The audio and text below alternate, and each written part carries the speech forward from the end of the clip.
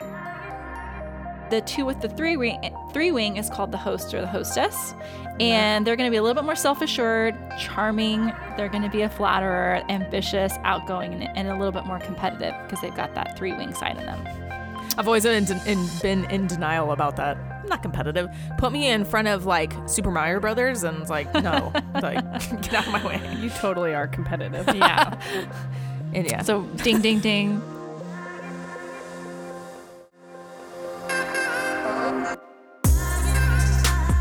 You're listening to Rebel Heart Radio, hosted by nutritional therapist Cassie Knavel and professional esthetician and makeup artist Genevieve Blair. A lifestyle podcast about clean living, making money, and badass people that inspire us endlessly. We created this podcast to walk through the tough moments of life with you, inspire you to live more intentionally, and frankly, because we like to talk. Thanks for joining us today. Make sure to catch our weekly episode and subscribe to us anywhere you listen to podcasts.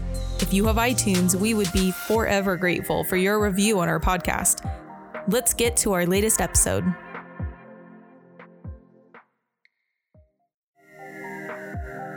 The materials and content within this podcast are for general information and educational purposes only, and are not to be considered a substitute for professional medical advice, diagnosis, or treatment. Welcome everyone back to our second episode of #EnneaNewYear.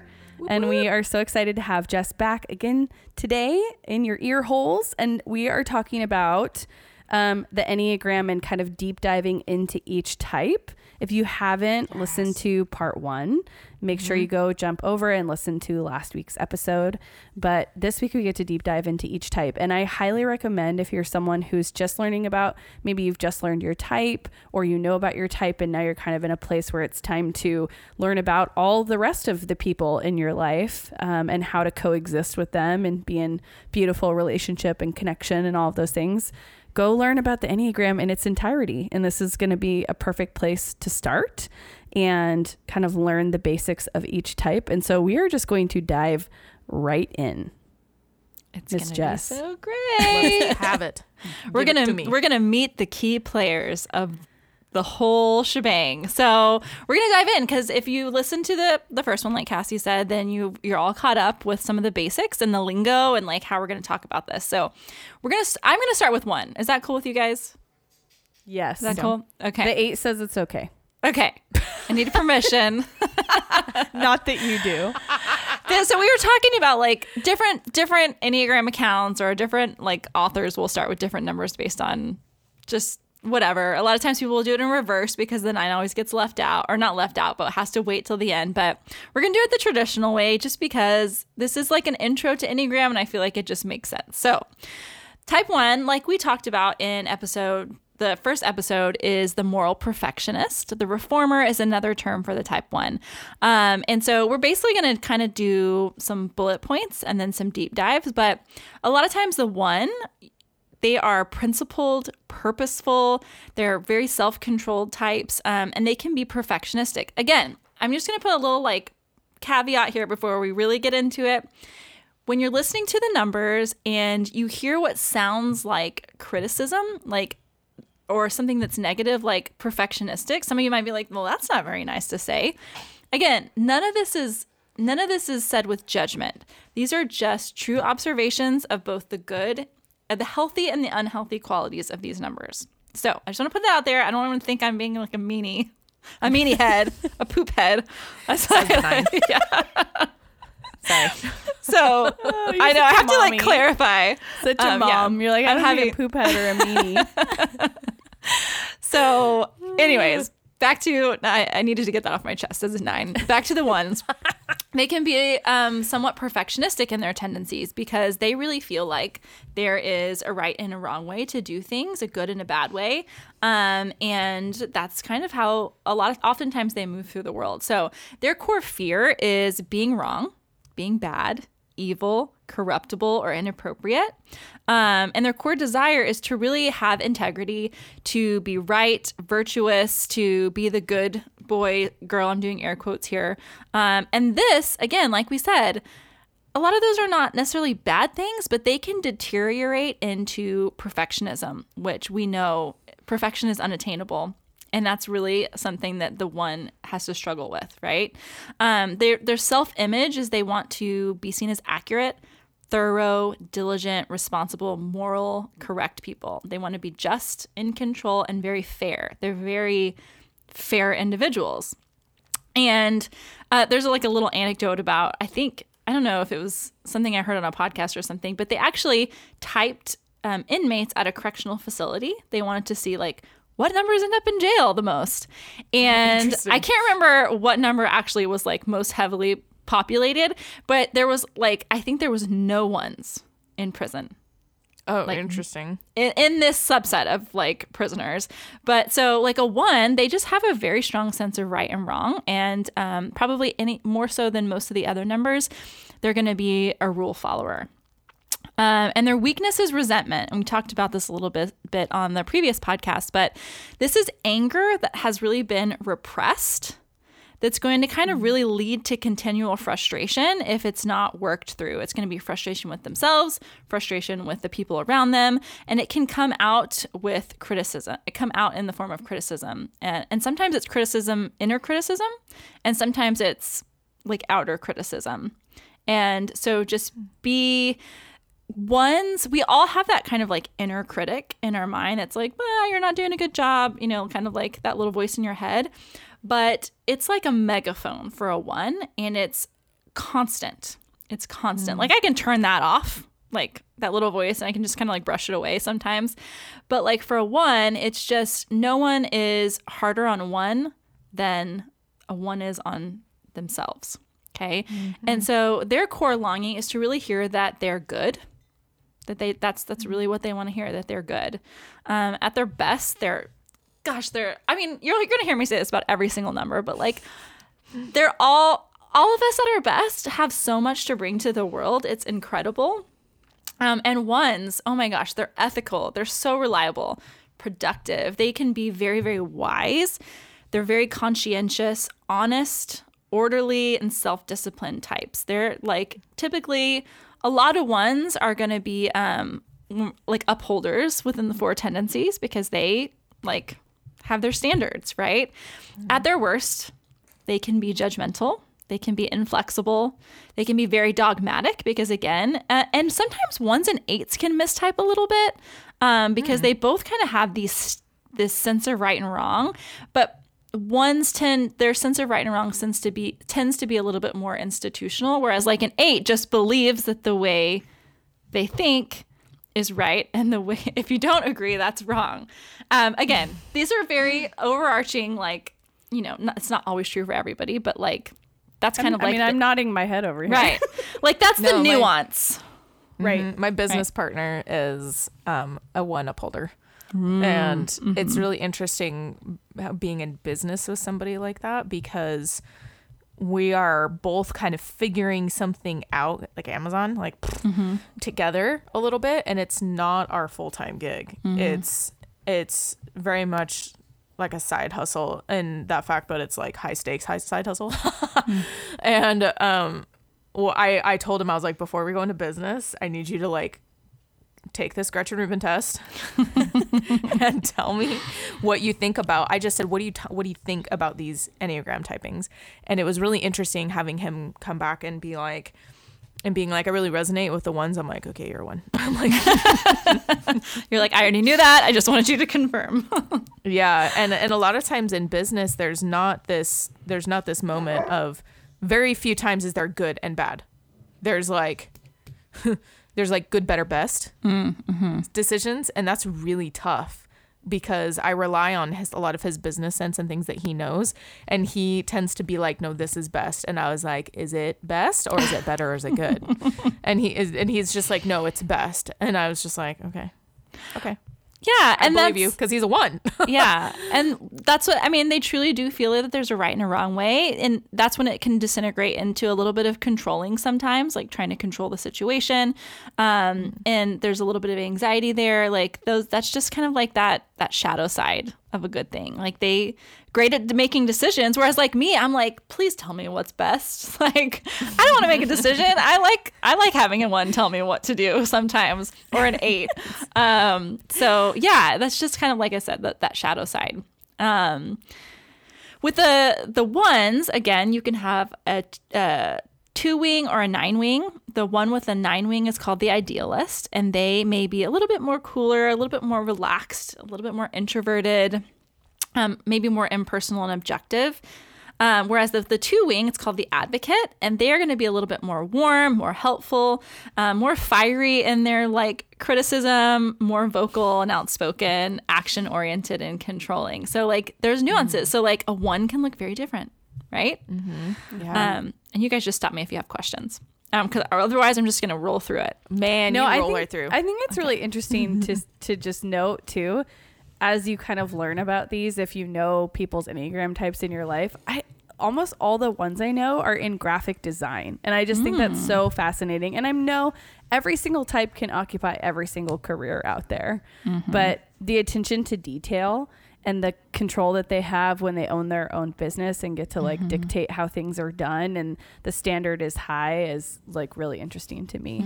So shout out to my Enneagram 1 buddies who are graphic designers. You know who graphic you are. Design. I'm trying to think of like accountant, like where numbers are very black and white. They may tend to be drawn to more things. Also like being in a law, like politics. Rightness. Yeah. Being on the right side.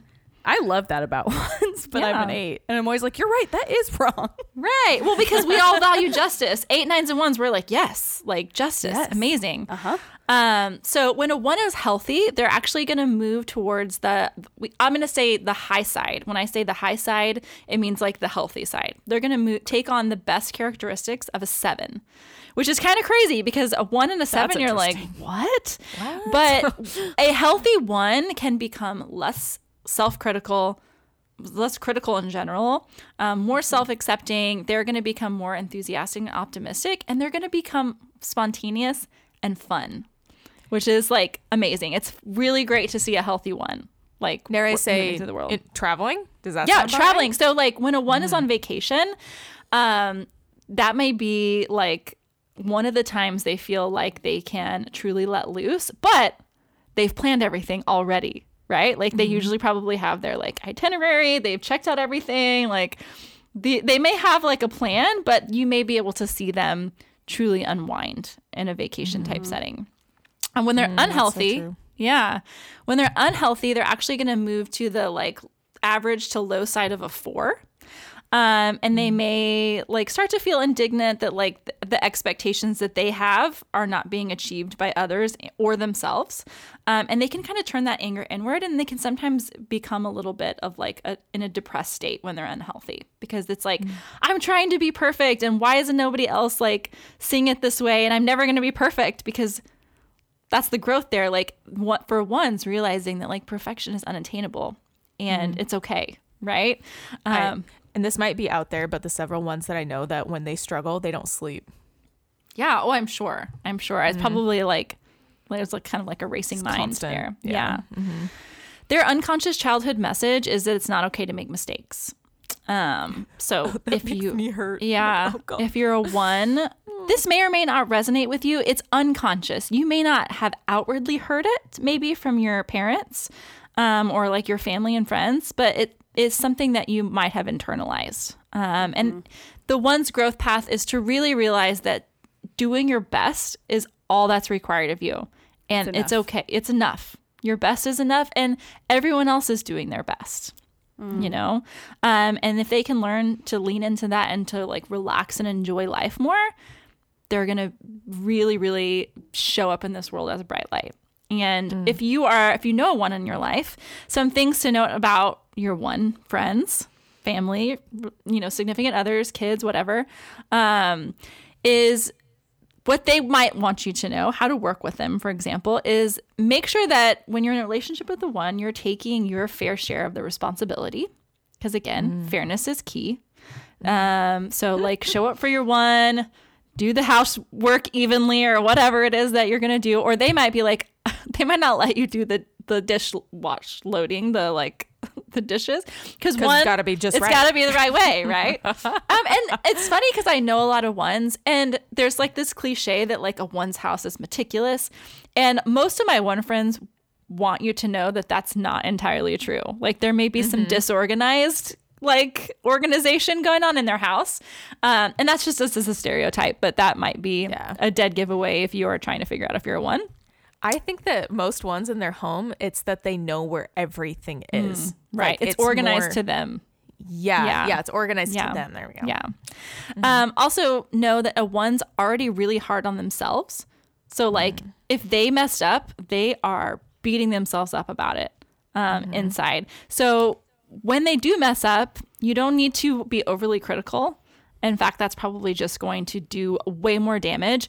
Reassure them often. Tell them that they're doing a good job. Tell them when you value their advice. Try and be as fair and considerate as they are. And also listen to their worries and concerns without trying to brush them off. But then also really like your work as a partner to a one or in a relationship with a one is to help them relax when it's appropriate. Hear them, but also help them relax. Let it go. Yeah. So that's a one. Do you have any questions about the one in a nutshell? I think I have a question as far as like wings goes. The appropriate time to ask that question. Yeah, go for it. So when you were describing the one wing 9 and then one wing 2, there's so many similarities between those wings. Can you dive into that a little bit? Like I think 1 9 1 2 are, because I see similarities in the 9 and the 2 themselves, and so I'm like, how does one pick that wing, or how do they see that wing, I guess is a better way to put it. And that, because I know it can, you can vacillate between the two, but it's almost, I mean, if I was gonna just really like break it down into like very like bare bones, I would say the one with the 9 wing is gonna look more like maybe an introvert, whereas the one with a 2 wing may look more like an extrovert. Oh, interesting. Okay. Does that make sense? Yeah. Yeah, I feel like that's know. pretty true with the ones that I know who have expressed their wing to me. Right. That's Again, really interesting. it's not necessarily a box. Like it's not like everyone's gonna fit. Like you can have an introverted 1 wing too, but it's probably more likely that they're gonna go in the other direction. Interesting. Does that make sense? Okay. Yeah, for sure. That's super helpful. Cool. All right. The 2. Yay. Woo. Yay, Jen. Are you gonna feel awkward and exposed as we talk about you? I was just gonna say, be gentle. Okay.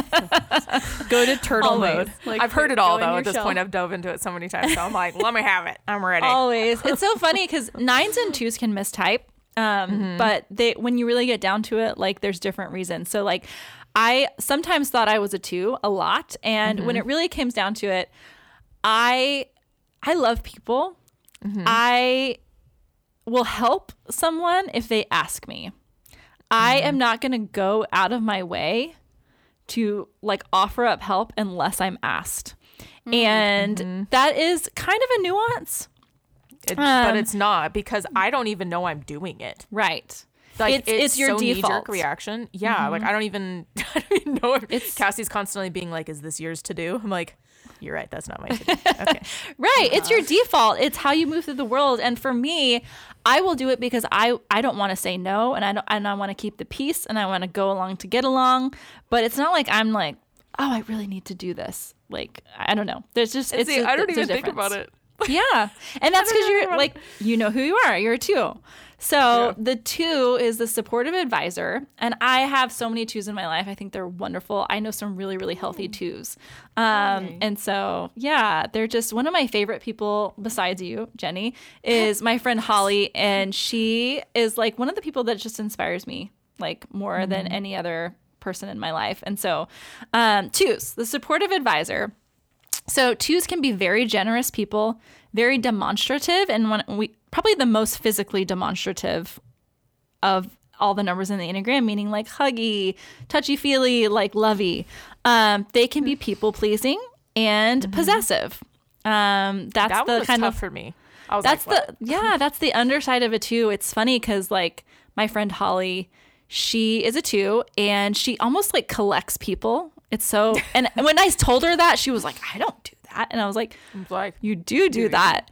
And so, but and it's almost like, especially like my husband, Tim, who's a 5, her and Tim have this really beautiful like relationship. And I just have never seen him like be so comfortable with another, like really other human being. But like, it was almost a challenge to her. Because she was like, ooh, he's a 5. Like, he's 2s and he's 5s. not gonna, he's not gonna give me, like, he's not gonna, I'm gonna make him like me. Like, he's gonna like me before the end of this is over. So, and that's what it kind of, when I mean possessive, it means like when they have a relationship with you and they feel like you're not reciprocating, or maybe you're like not meeting them equally, or you have other relationships that are more priority, that's when that possessiveness might come into play. Does that I've definitely felt that resonate? in like I guess average times in my life. Like dating was tough. I just like dating was really hard for me because I was scared to get those feelings towards somebody. But you were talking about 2s and 5s there. That's an interesting dive. Like I'd love to talk more about that because my husband's a 5. But it makes a lot of sense that possessiveness takes over at some point. But it was hard for me to own it. Yeah, it is hard. Nobody wants to think of themselves that way. But when you really start to learn how the 2 moves through the world, you can understand why. So, for instance, the core fear of a 2 is being worthless, being needy, inconsequential, dispensable, or unworthy of being loved. So your core if your core fear is if you're feeling unloved, you're going to retaliate by trying to like pull those people back in. I'm like right? Chris Farley in the gerbil. Like, right. let's squeeze it. So that's the 2's core fear. Oh my gosh, I've never heard it described that way, but sure. But that's what it feels like sometimes, and you have to just be like, okay, relax. I will love Stop trying to squeeze people to death. It is. So- I just love you so much. I know. And it's not, I mean, yeah, like I said, that's not necessarily in and of itself a bad thing when it can be too much. And when someone is not asking for it, then it can be too much, right? Put the gerbil down. Yeah. Your core desire as a 2 is to be loved and wanted, and this can actually deteriorate in the need to be needed. Okay, so that's that like shadow side of it. The self-image, they want to be seen as helpful, caring, warm, nurturing, altruistic, demonstrative, considerate people, and they are. And they are. And they work really hard to project that image too. Their weakness is pride. And this really goes to more the inability or unwillingness to acknowledge their own suffering and needs. Okay. Because this was really hard for me because when you add in that side of pride, there's also that, I guess you could say, the worst thing somebody could ever say to me is that I'm selfish, or that my actions were selfish, or that I am having selfish tendencies.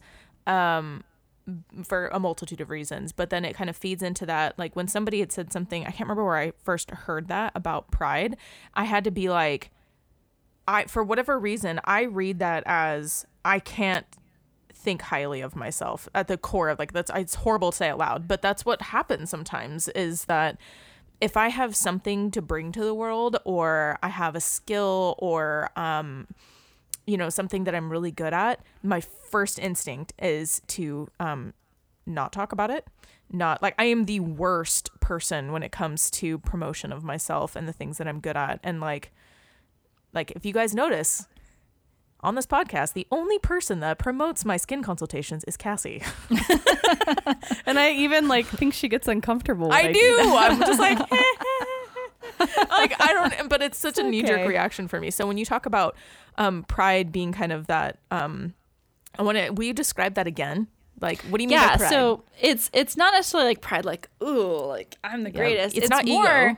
It's more prideful in the fact that you don't have needs, and that you, like everyone else, is put before you. So it's your inability or unwillingness to acknowledge your own suffering and needs. And that's the pride. So true. And but it's interesting. It's like blind. It's not. Oh yeah. It's like I don't even. It's this You weird. don't. Like, yeah. You don't see it, and the growth comes when you can start to like own that and start taking care of yourself and start that's where the growth is for you. That weakness is where you can grow. So, and your core longing is to really hear that you're wanted and loved just for being you, not for what you do for other people. So like if you were unable to provide and do all the things that you do now for your friends and family, would they still love you? That's your question, right? Like maybe you deal with that in your mind. Like if I wasn't able to cook and clean and drive these people everywhere and do all of these things, would I still have value in this relationship? That's been a huge point of growth for me because inadvertently I started diving into this over a year ago. I had caused those people in my life to 100% rely on me. Like when I go on business trips, it's like a mourning moment for my family. And I'm just like, I'll be back, relax. And they're like, it's weird. It's like, you're like the spine of the family. And I was just like, and that made me so sad. Like, I was just like, no, like you guys thrive without me. Like the last time I was out of town, it was like this huge come to Jesus moment of like, right before I left, of like, this will make me so happy, is if I can check in with you guys and you guys are like having fun, everybody's needs are met, and I'm not there. Like I'm not providing any of that, you know, and it wasn't a perfect situation. There was a lot of like learning going on while I was gone. And I honestly, like, I didn't know I had done that.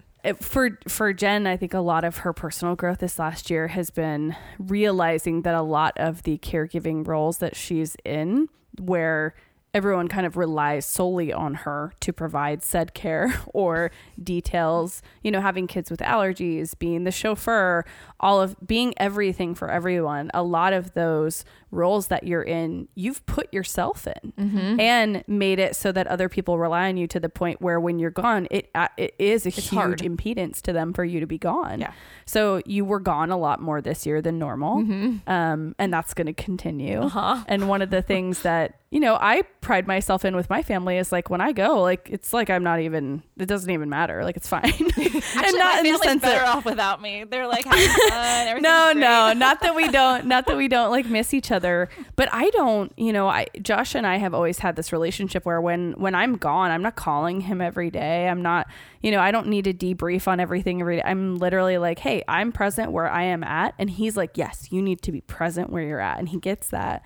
And so I kind of came at Jen with that pretty hard when we were on a business trip together recently. And I was like, hey, listen, you need to be able to check out. You deserve to check out. And they're going to have to learn how to function without you there. And so a lot of that process was figuring out like, how did we get here? Yeah. How did we get to this place and where everyone relies on me? And realizing it wasn't fair to them. Like, like part of that was just like, guys, this is kind of morbid, but if I die, what happens?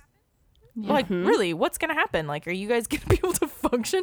And that's starting to drive a lot of my growth and change, is that love and care for those people in my life that I really desperately need them to be able to do all these things for themselves. And honestly, that's what drives a lot of like my mothering is because my kids have so many needs, I need for them to understand the position they're in, how to advocate for themselves. And foster their own independence. Yeah, yeah, because I need them to thrive for my own emotional well-being. Like, and I cannot Chris Farley dribble them. Like, and I recognize that from like a very long, like early on. I was like, no, okay, this is.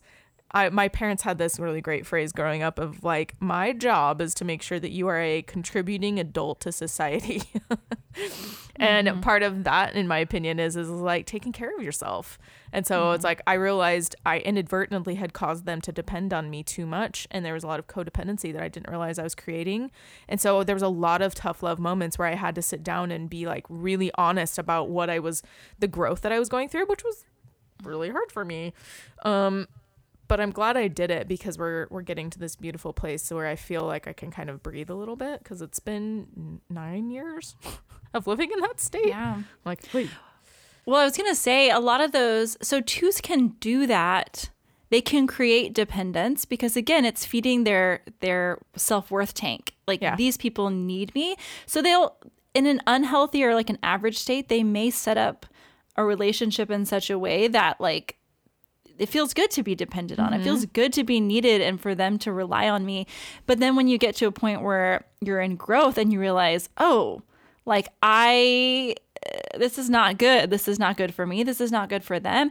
And the truth of the matter, and something that twos need to like hear potentially, is that like when you do that for other people, you're not allowing them to show up as themselves fully. You know what I mean? To exercise their strengths and to grow in who they are. So like a 2, we'll jump right into like at your best, you're loving, compassionate, very adaptable people, super nurturing, generous, supportive people, very hospitable. And you are very empathetic. Like you're very tuned into how people feel. So much so that when a 2 walks into the room, they're almost like zero in on someone who needs something. And they're like, okay, like they'll come over to you and be like, can I get you something? Are you thirsty or whatever? Or like, how are you feeling? Tell me how you're feeling. Yes. This is so, twos, yeah. Twos will often redirect the question too. So like if someone's like, they're telling them the thing, they're like, how are you? And they'll be like, I'm good. They'll just redirect. Yeah. I'm good. How are you? I'm good. How are you? So will 9s. 9s will do that too. At their worst, again, they can become intrusive. Like kind of like think about your neighbor who's like, I don't know. I'm trying to think of like an archetype that comes over and be like, is everything okay? I saw that, so-and-so's car wasn't in the driveway. Do you need my help? Like kind of like the busybody a little bit.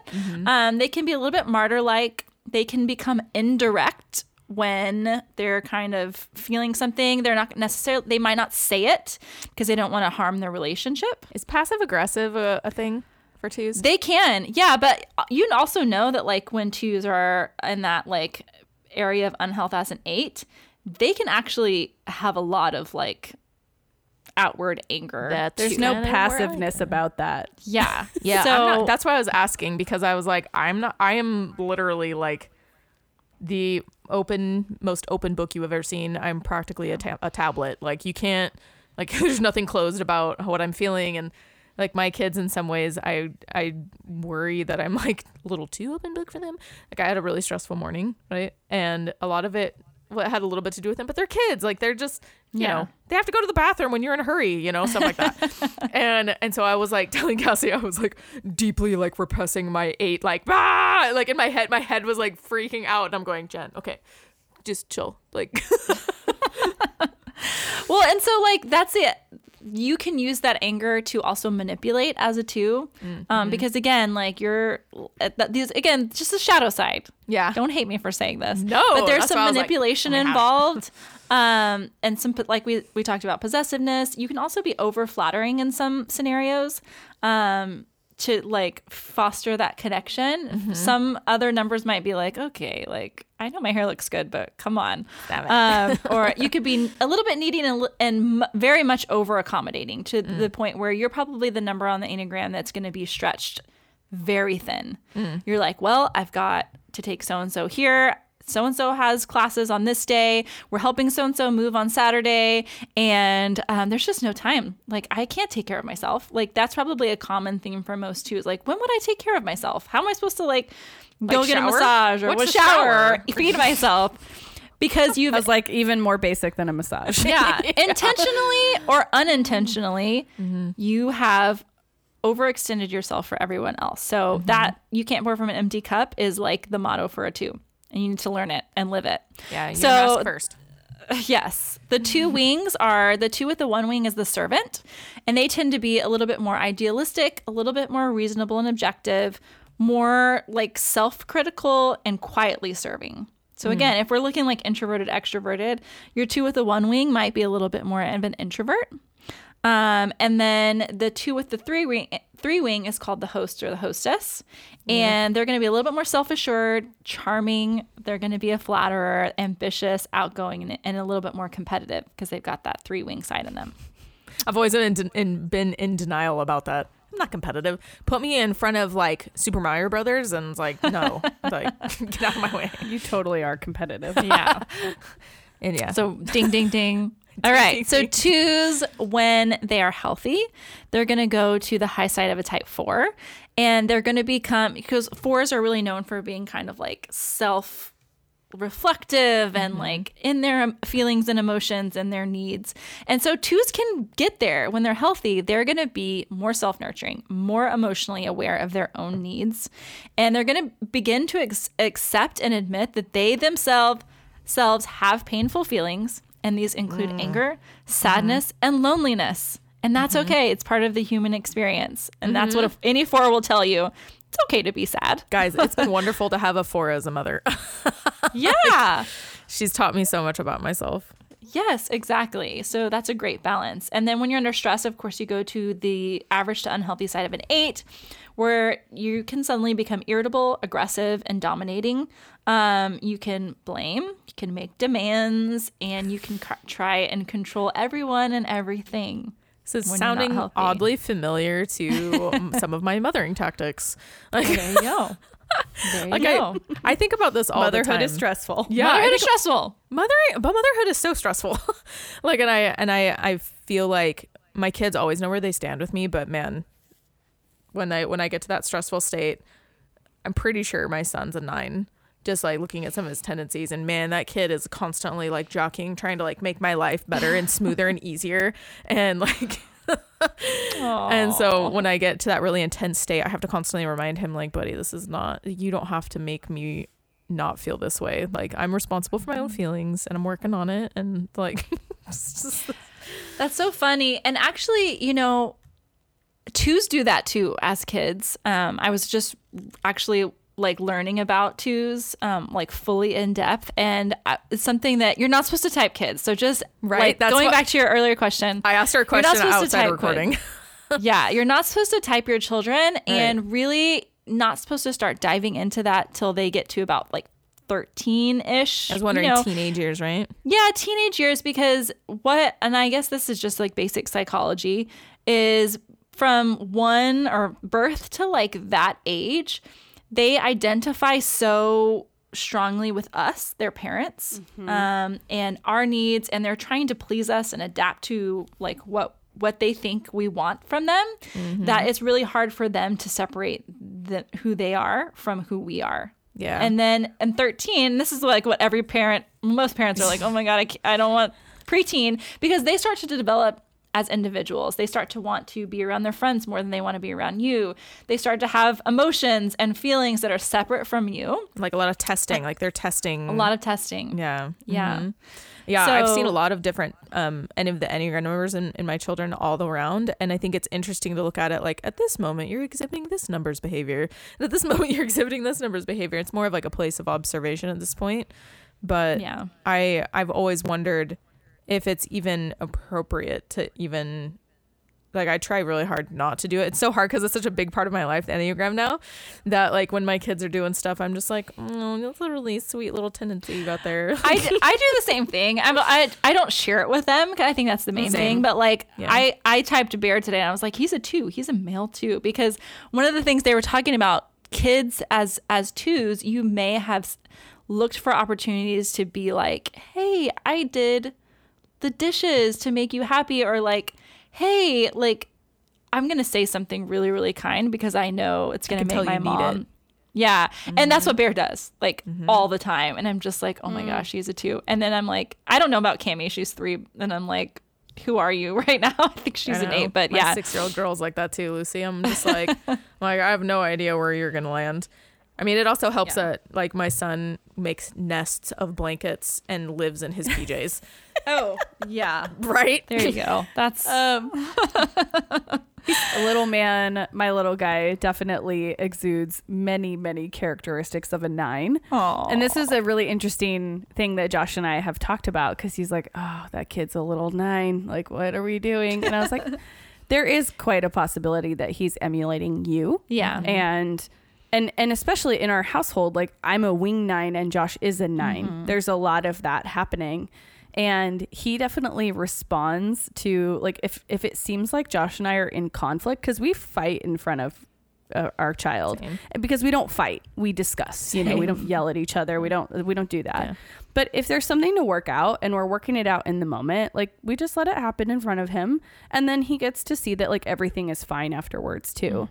But one of the things that happens is he will walk up to us and be like, oh, hey, Mom, did you check out this dinosaur that I got? And I like, yeah, buddy, I've seen it 50,000 times. Like, he's trying to distract, which is really interesting. And so what we've tried, I don't know if this is the right parenting move, but what we've tried to do is like key in on like, hey, Mommy and Daddy are okay. We're doing fine. Like, there's nothing wrong over here. We're just talking. And we're just really passionate and excited about something. And he's like, okay. And sometimes we'll pick him up and he's like in it with us. And again, like an argument in our house is a discussion. And sometimes my volume goes a little higher than normal. But I'm an 8, so that it me. But it's been really interesting to watch. And we've kind of had the same conversation of like, I'm sure he's going to surprise us and we can't be typing our child. But he's had so many little inclinations toward that to where I'm just like, Josh, he's just straight up emulating you. And you always trying to diffuse everything. Well, and most Enneagram people will tell you that like you're born with the lens, like you're born with who you are. Yeah, I believe that's true personally. Just I through do my too. own experience. The main reason why is if you really think that, for instance, nurture is the thing that decides like your number. What you can just take 2 twins. Yeah, they may grow up in the same household and experience the same trauma and totally deal with it and view it in a different way. And that's something that they were just inherently, that's inside of them. So like when people ask like, are you born with it or did you develop it? Really the consistent like take on that is that you're born with it. It just may take a while for it to come out, like we said, just because of like the psychology of growing up and being a kid. It's like you start to kind of pull away from your identity in relation to your parents as you get older. Well, in my instance, it was kind of hard because I had a beautiful childhood. Like really, my parents they broke a lot of generational cycles on both sides of the family that were really could have been potentially like really frustrating and damaging. And they did a very intentional good job of my childhood. And so I look back on my childhood and you hear about the childhood wounds, like what people talk about, which I think is a very hard phrase. Like I like the childhood experience a little bit better, but like going into those things and then reading about them is really hard because I look at like the one that describes the 2 and it's, that you have to do something to be loved is really kind of the childhood wound, or that you aren't loved unless you're helping someone or you're like making their life better, things like that. And I was like, and my mom and I have dove into the Enneagram together and I looked at her and I was like, I hope you don't feel like that you did something to me. And she was like, oh no, we all screw up our children regardless of how easy and happy your life is. It's like, it's just, at what point, and so I really view a lot of that, like, how do you build into your type based off of the lens that you have at that moment in that point in your life. Like my children may not develop their type until they're a little older because they really do have a great life, and it's like sometimes when you have to grow up a little quick, you probably grow that type faster sooner, it's because we've thought about this quite a bit with our kids because we really want to understand them, want to understand. That's what we all want. It's hard. True. Well, and to segue into like the 2's unconscious childhood message, again, you may not have actually heard this, but maybe this is something that like you internalize. It's not okay to have your own needs, potentially. And then the growth path for a 2 is to take care of themselves before caring for others. That's really where you're going to step into your like really season of health. Yeah. And how to work with a 2, how to relate to a 2. These are some tidbits for some 2s in your life. Tell them specifically what you appreciate about them. Enjoy sharing fun times with them. Take a real interest in their problems, even though they might try and focus the attention back on you. Don't let them get away from the question. I'm laughing so hard at that because there's many times where Cassie's like, no, really. No, back to you. Yes. That's great. She's a good friend. She's doing you a solid. And then let 2s know that they're special and important to you. Tell them what you like about them again.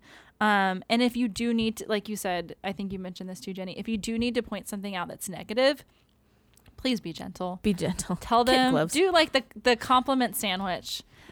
Tell them a few like really affirming things first, and then ease into it. They can be very sensitive to criticism. So I have to point something out that was really interesting about this, because marriage has a way of pointing out your needs in a way where you have to like advocate for them a lot of times. And I don't know if this is because my husband's a 5 or just because of other types, but it was hard for him to do that for me, because he felt like he was coddling me, like he was treating me like a child.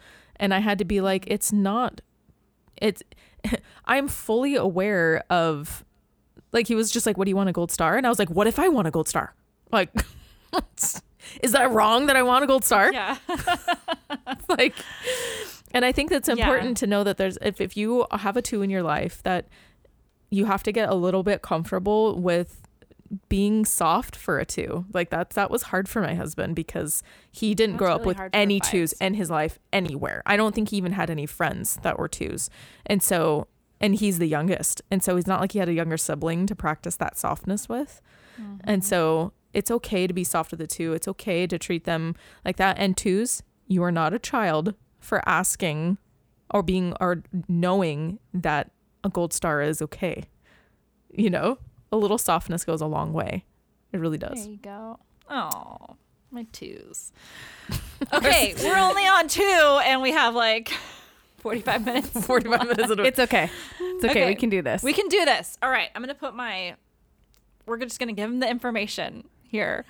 So, well, and like, it's more fun when we have people here that are like actually the numbers. We can like dive into a lot of that stuff too. But we don't have 3 through 7 here. So let's just rock and roll. We'll just go straight through 3 through 7. Sorry, guys. Love you. You can have your own commentary in your head. Okay. Okay.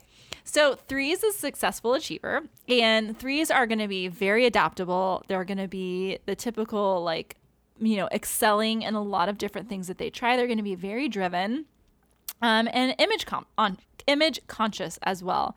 So 3's core fears are of failing, being incompetent, inefficient, exposed, worthless, or unable to appear successful. Their core desire is to be valuable, admired, and respected, which is, again, not a bad thing, but this can really deteriorate into chasing after success. And I see this. I used to think I was a 3, and Cassie Joy is a 3. And I was like, I just don't have the same work ethic as her, because for her, it's almost like what's the next thing? Like, what's the next thing I can do? Like, we wrote a book. It was successful. It's on the number 1 on the Amazon Prime list, and it's amazing. And it's like, okay, what's next? Like, what's next? For me, I'm like, oh my God, I want to go never work again if I write an Amazon Prime bestseller or whatever. You're like, oh, I can relax now. I can go relax now. Like, cool, I've made it. So like that is what it can deteriorate into, is that it's almost like never stop and appreciate what you've done, and it's on to the next thing. So the self-image is that they want to appear successful, efficient, competent, focused, and productive. And they are. They usually really are. But their core weakness is deceit. And this is not like deceit as how you think of it. It's that they're deceiving themselves into believing that they are only the image that they present to others through their success and their achievement. I call it the ostrich. Yeah. And we talk about them being in the heart triad, but they're the one who's kind of like really repressing those feelings a lot, because they're kind of like chameleons. It's like they walk into a room and they're like the 2s. They walk into a room, they can sense a lot of things, but for them, it's more, who do I need to be in this situation? How do I need to fix myself to be perceived as all these things, successful, and to be like a leader, and to be like fun, or whatever it is they need to be. If they need to be more reserved, to be like respected, they will. If they need to be outgoing, they will. They're very adaptable. And their core longing is to hear that they're loved and valued for being themselves, not achieving that love. Does that make sense? Okay. It's a little bit of a nuance between the 2 and the 3 as well. Yeah. At their best, they're very optimistic. They're self-affirming. They're industrious. They're go-getters. They don't need you to handhold them. They're like, you give them a task and they're like, completed it in like 2 seconds. Self-propelled, they're efficient, energetic, very goal-oriented people, and they're really good team builders too. They're very good at leading. At their worst, they can be deceptive. They can be a little self-promoting. They can be pretentious, vain, superficial, exploitative, overly competitive. I think there is such a thing. I'm competitive, but I know it can be taken to some really unhealthy levels, and 3s know that too. And they can also be workaholics. I go to 3 in times of health, which is funny because I'm like, when I'm healthy, I'm doing all these things, but I have to be very careful because it can get, Cassie, you know this because we're in a mastermind together, but like it can be very unhealthy. So it's like too much of a good thing there. 3s with a 2 wing are called the stars, and they're warmer. They're much more encouraging. They're very sociable and popular, and they enjoy being the center of attention. And they're very like seductive people, meaning more like they can really draw people to them, and they can really lead. Yeah, they're magnets. They're attractors. 3s with a 4 wing, they're called the professional. And so they're going to be a little bit more focused on their work, kind of more head down in doing the work. They're going to be more introspective, a little bit more sensitive and artistic, maybe more imaginative, and slightly, maybe a little bit more pretentious. So if I was going to do introvert, extrovert, 3 with a 2 wing would be more extroverted a little bit, and 3 with a 4 wing might be a little bit more introverted. So when a 3 is healthy, they actually move to the high side of type 6. So this is in that 3-9-6 triad. And they can become much more cooperative, more committed to others, more aware of their feelings, and they can start revealing more who they are behind those masks that they've created. Sometimes it's really hard. It's like hard for a 3 to know who they really are too, because they've created so many personas depending on the scenario. It's hard for a 9 to know who they are because they're merging with other people to go along, to get along. So there's a nuance there too. When they're stressed, they actually move to the unhealthy side of a 9.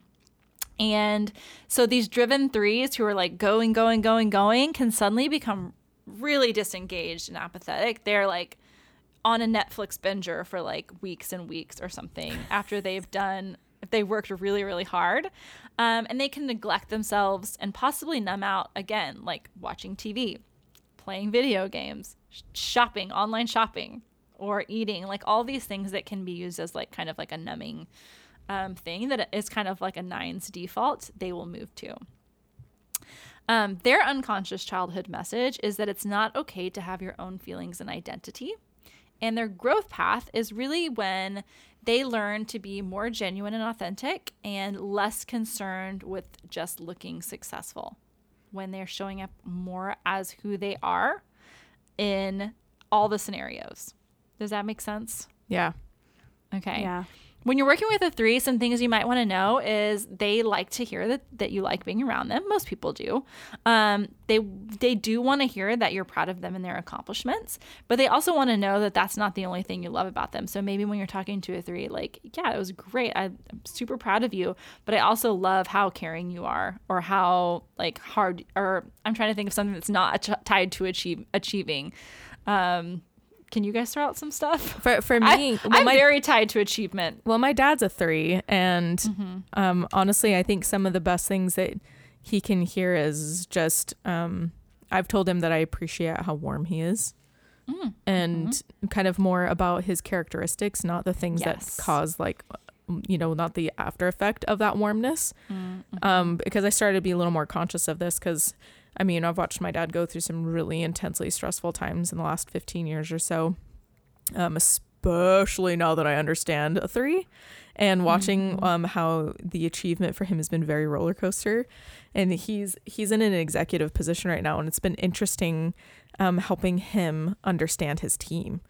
And because it's really interesting watching him have these achievement moments, like right now he's having this achievement of, we will achieve the numbers, and that is going to be through the team, and so I must understand my team. And it's really interesting watching him do that, and then come home, because he's gone during the week, and then when he comes home, he like checks the F out. He like super into sports. He gets into his sports, and I'm like, And I tell him, I was like, Dad, you have to have those moments, and that's okay because you need to be able to like check out for a second.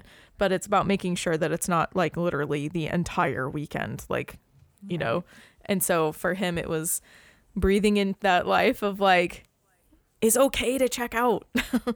It's okay. But don't go crazy. Yeah, don't go crazy. I'm still going to pop in the room and we're going to have a conversation about business. That's just how it is. I'm going to pull you out of it. Yeah, that's really good. And another thing, and I've seen this with Cassie, who I did some work for, and she's my mentor with Beauty Counter, but they don't like to be interrupted while they're working, because usually they're like, that's so true. Like, I'm doing this thing, like, please don't interrupt me. I'm in the unless zone. It's really important. Yeah. When you're giving them feedback, be honest. They want you to be honest, but don't be overly critical. And then also something you can do for the threes is just, they're usually like moving and shaking and going and doing. Something that you can do is to help them is just keep the surroundings as harmonious and peaceful as possible. Because they're usually that's not usually what they're looking to create. And sometimes you can see a three is just kind of like worked up in their environment. It's like moving, shaking, and there's music on, there's like things getting done. He totally like, paces when he's on the phone. Right. So just help them by keeping them grounded a little bit. So that's 3. Any questions about 3? I love threes. Yeah, 3s are the best. No, They're so I love great. that you're end capping like how to work with and or love each type well. And I'm like taking my own notes over here. Same. Yeah. Because I think a lot of the work that we do to learn about the Enneagram and all these other types, I think the overarching message has to be one of like acceptance and understanding and seeing all of those other types and not just being like, oh, that person, she is such an 8. Like, oh my gosh. But being, how can I show up better for this other person? And that was one of my favorite parts about learning about each type was I feel like I show up better for those people in my life and or create healthier boundaries with them too. So there's a flip side of that. But knowing them helps me see, why they do what they do and that advice on how to love them well. It became of deep importance to me when it got to the 8, and it was like, this is what an 8 needs you to know. And we'll get into that with the 8. I'm not going to go in depth with that, but I just love whenever I hear those things, because I feel like they're always such like a nice little bite-sized piece to say like, oh, wow, okay, that's something I can know about this person and really be able to show up better for them. So I love that you're end capping every type with that. Totally. And I use a lot of this like in my coaching with my team, and I use it with my relationship with Tim. Like, it just makes everything so much better when I can give a little where like it's due and just connect. It's all about connecting with someone better. Yep. So yeah. Okay, 4s, the romantic individualist. The romantic individualist is going to be a lot more expressive. Sometimes they can be seen as dramatic. They can be seen as self-absorbed and temperamental, like kind of like hot and cold. You're like, whoa. But they're very exciting people usually, very passionate people. Their fear is being inadequate, emotionally cut off, plain, mundane, defective, flawed, or being without significance. So we mentioned that like, they feel like they're missing that thing that everyone else has. They don't have it yet. They're trying to fulfill that like fear by trying to be this unique person. So like they a lot of times might be drawn towards the arts or spiritual practices like yoga that are like non-traditional in a way, or like Reiki, or things of that nature. And this is very stereotypical, of course. Not every 4 is going to do those things, but like maybe they work in an art gallery or something of that nature. There was a story that like if you walk into a Whole Foods and you notice that the lighting is perfect and the apples are like stacked just right and they're so red and like everything is beautiful, like the ambiance in a Whole Foods. The joke is that a 4 probably designed it because they're very interested in the experience, the emotional experience of a place. They're great party throwers, great, like, I don't know. They're just really interested in like the whole experience of something. Their desire is to be unique, special, and their authentic self. And while that's all great, it can deteriorate into some self-indulgent tendencies, like very in their feelings. If anyone's in their feelings, it's probably going to be a 4. And we know that it's great. It's great to feel feelings. I tell my kids all the time, it's okay to be sad. It's okay to feel this way. But maybe where a 4 takes that too far is that like we just kind of get stuck, right? And so their self-image, they want to be seen that they're deep, intellectual, emotional, accomplished, tasteful. They long for beauty and that they have a good aesthetic. Their weakness is envy. And it's not what you think, again, as always. It's more a feeling that something is fundamentally missing in them. And that envy leads them to feel that others possess everything that they're looking for. They're longing for what's missing, but they kind of miss the blessings in their own lives. And their core longing, again, is to be seen and loved for exactly who they are and as special and unique individuals. So that's a 4 in a nutshell. At their best, they're going to be authentic, warm, compassionate, introspective, very expressive people, creative and supportive, and very refined. At their worst, they can become withdrawn. They can have exaggerated moods. They can become depressed, self-pitying, moralistic, self-absorbed, stubborn, and possessive. And there's also kind of like a little thread with 4s that like they don't really call it depressed. They call it melancholy, and they kind of embrace that melancholy where it's like it's a rainy day and I feel sad, and they're like kind of happy and content to like snuggle up on the couch and just be sad and listen to sad music, and it's not a problem for them. That's like, this is okay.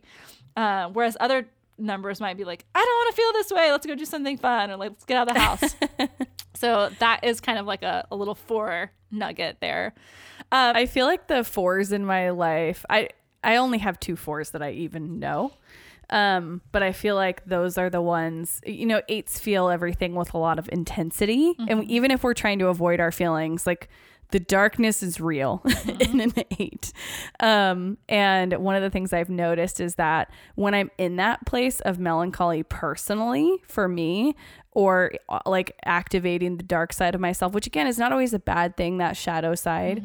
But when I'm having a bad day, like I can not commiserate, but just be in community with a 4, and they're not trying to make me feel better. And I don't want anyone to make me feel better. Like I'm in the feelings, I'm feeling the feelings. I'm not used to having to feel the feelings. And so the fact that they're even there is already like disrupting. And so, like my friend Heather is a 4, and I feel like if I'm having a bad day and it's like this rainy melancholy and we're listening to sad music, like she she's like, yeah, that sounds. She's like, here's a great playlist. We're doing. Yeah, she's like, I made you a mixtape for your sadness. No, for real. And I think one of the things that makes me so like have a big heart for 4s and understanding them better is that as a female 8, I often feel incredibly misunderstood. And I feel like a lot of 4s probably feel that way too, because it's hard to read a 4. It just is. And so I personally feel like I have a lot to learn from being in relationship with 4s specifically as an 8. And them having that like direct access to those deep internal emotions, and me being like, where are those? I don't, what are feelings? what are feelings? I don't have feelings. Weird.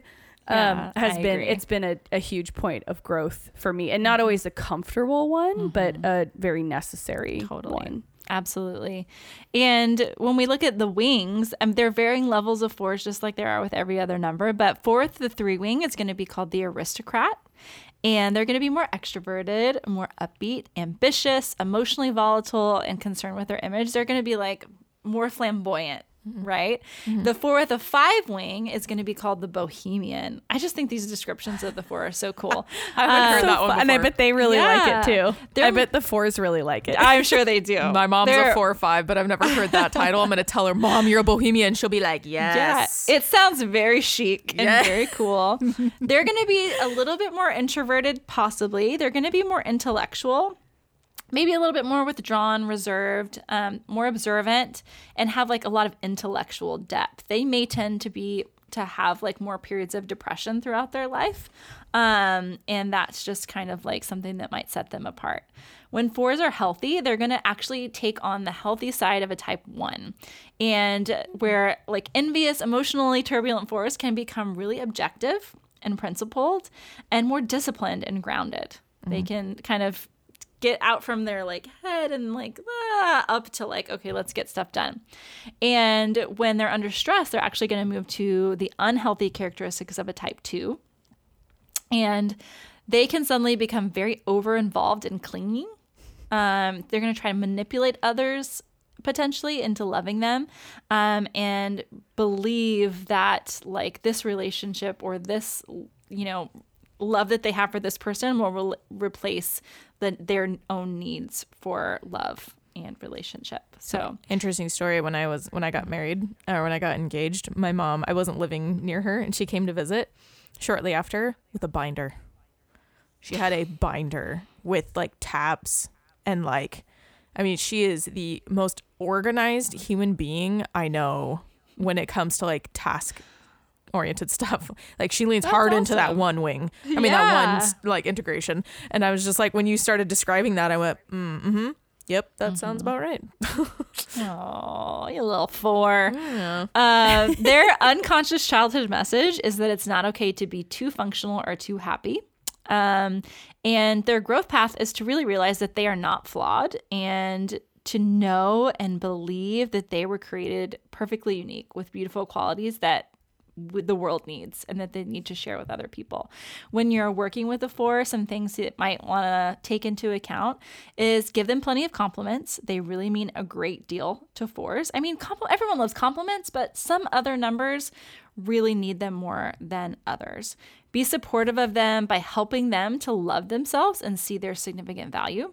Respect their unique abilities, and having that intuition and vision that not a lot of people have. 4s are very intuitive, and they are very like vision oriented, long term, like the big picture, and see that in them and speak that into them, and also know that like when they're melancholy, quote unquote, they might not want you to cheer them up. Like, it's okay. They're not seeing it as something that needs to be fixed all the time. They're seeing it as like, this is what I'm doing. This is where I'm at right now. And so understand that. You don't have to always be their cheerleader in terms of like cheering them up. And then please do not tell 4s that they're being too sensitive or overreacting. That's a bad idea. Ooh, that's a bad idea. That's a bad idea. Okay? Just keep it in if you think that. Okay? And as suspected, we have run out of time. So you guys are going to catch numbers 5 through 9 in the coming weeks. We hope you guys have enjoyed it so far. This has been so much fun for us, but I'm especially excited for what's coming because mine and Jess's husbands are 5s. Like, we just have a lot to say about 5s, and that's what's coming next. But we hope you guys are liking this series thus far, and I just want to know, are you one of these numbers? Do you feel seen? Or do you feel like we have ESP yet? I told that a lot about people that are just getting into the Enneagram. I'll say something about their number and they'll just be like, how did you know that? I'm like, well, I didn't really know that. It was just something I've learned from the Enneagram. So I hope you guys have learned a lot from this and that you are finding good little knowledge nuggets that you can carry throughout your life. And we've definitely found it helpful for us. So keep listening so you can hear how to connect with Jess and where you can find her and all that good stuff. Will you tell everybody how they can find you? What's the best way to work with you with Enneagram coaching, and what Enneagram coaching looks like with you? Yeah, absolutely. So you can find me at my new website, holla www.jessgaertner.com. I'm going to spell out Gaertner because my maiden name used to be Johnson, and it was like I never had to spell my last name, but that's very Gaertner is Gaertner. And really that's where like my blog is, Enneagram coaching, like all the stuff that I do with, health and wellness and everything there. You can find me at jess.holdthespace on Instagram. I'm super active there. So those 2 places are my homes. And with the Enneagram coaching, so this is like something new I launched in 2020. I took my first coaching clients going into the new year, and it's been so fun and so wonderful. But I know it's just like a dream come true. I love it so much. But basically you can work with me a couple different ways. You can do one-on-one, and I do single sessions where it's like you want to dive into particular aspects of the Enneagram. Are you having trouble finding your number? Again, I'm not going to type you, but I'm going to ask you a lot of questions to help you type yourself. So there's single sessions, and then I do a group session, or not group, coaching package where it's 5 1-hour sessions, and we split those up over, however long we need to. Usually it's no more than 1 session a week, because a lot of it's like work, right? It's almost, it's like self work. And so I'm trial and error, but we're like, everyone is so different. What everyone needs is so different. And the paths we take are so different. And asking a lot of questions is going to direct like where we're going with the sessions. And so like, for instance, I do a lot of business coaching in those 5 package sessions, relational coaching, like it's very varied. So we're diving into the Enneagram, we're diving into your number specifically, and then we're actually putting into practice all the things of how to use that information to grow in whatever it is that you're looking to do that in. And then I also do like group coaching, either virtual, so I can come on and you can hire me to do like a team building exercise or something, or I also do on-site group coaching. So I've done a couple with like local businesses where we just go in and talk about the Enneagram, learn about each other and how to function as a team using this information. So that's the Enneagram stuff that I offer in a nutshell. Thanks for joining us today on this episode of Rebel Heart Radio. You can visit our website to submit a question at www.rebelheartradio.com. Or you can hop on our Instagram. You can ask us anything. We love to get to know you guys. Don't forget to subscribe and give us a review on iTunes, and we'll catch you guys on the next episode.